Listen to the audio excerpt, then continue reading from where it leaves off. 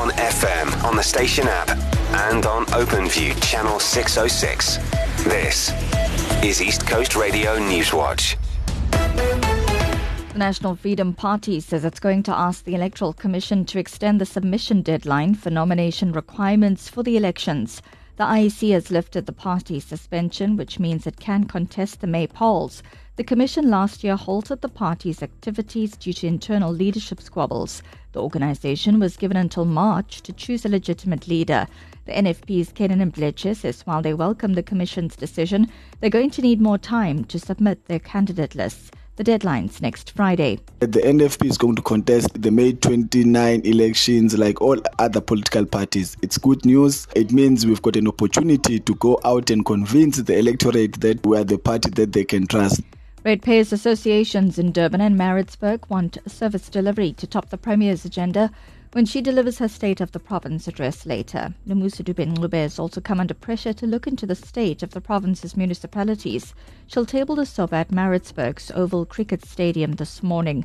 Here's the eThekwini Ratepayers Association's Ish Pralad. We need 100% service delivery. If you look at Phoenix, they haven't had water for how long now? It was promised on the 15th. When we had a meeting with the mayor, on the 15th, water was assumed normally. Now it's gone to the end of the month. Anthony Waldhausen, who's with the Msunduzi Association of Residents, Ratepayers and Civics, says municipal management challenges must be addressed. You need to look at the states of all the municipalities in the province, some of that are under administration. I would like to hear her to say that they're going to, for example, dissolve the Msunduzi municipality and put it under proper administration. So it's really to look at how we can save our cities. She needs to actually be proactive in that way.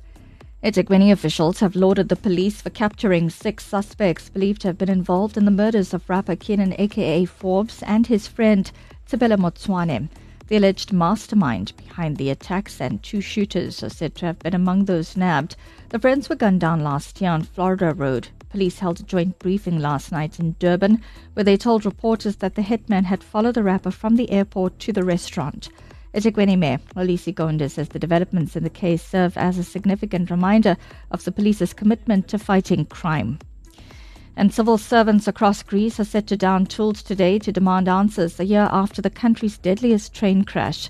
57 people were killed in the head-on collision. It was followed by days of angry protests that blamed official failings and an unsafe rail system. An official inquiry is still underway. The disaster happened when a freight train and a passenger train carrying over 350 people collided near a tunnel outside the central city of Larissa. Our lead story, the National Freedom Party says it's going to ask the Electoral Commission to extend the submission deadline for nomination requirements for the elections. That's it from the Newswatch team for now. I'm Natara Nadesan.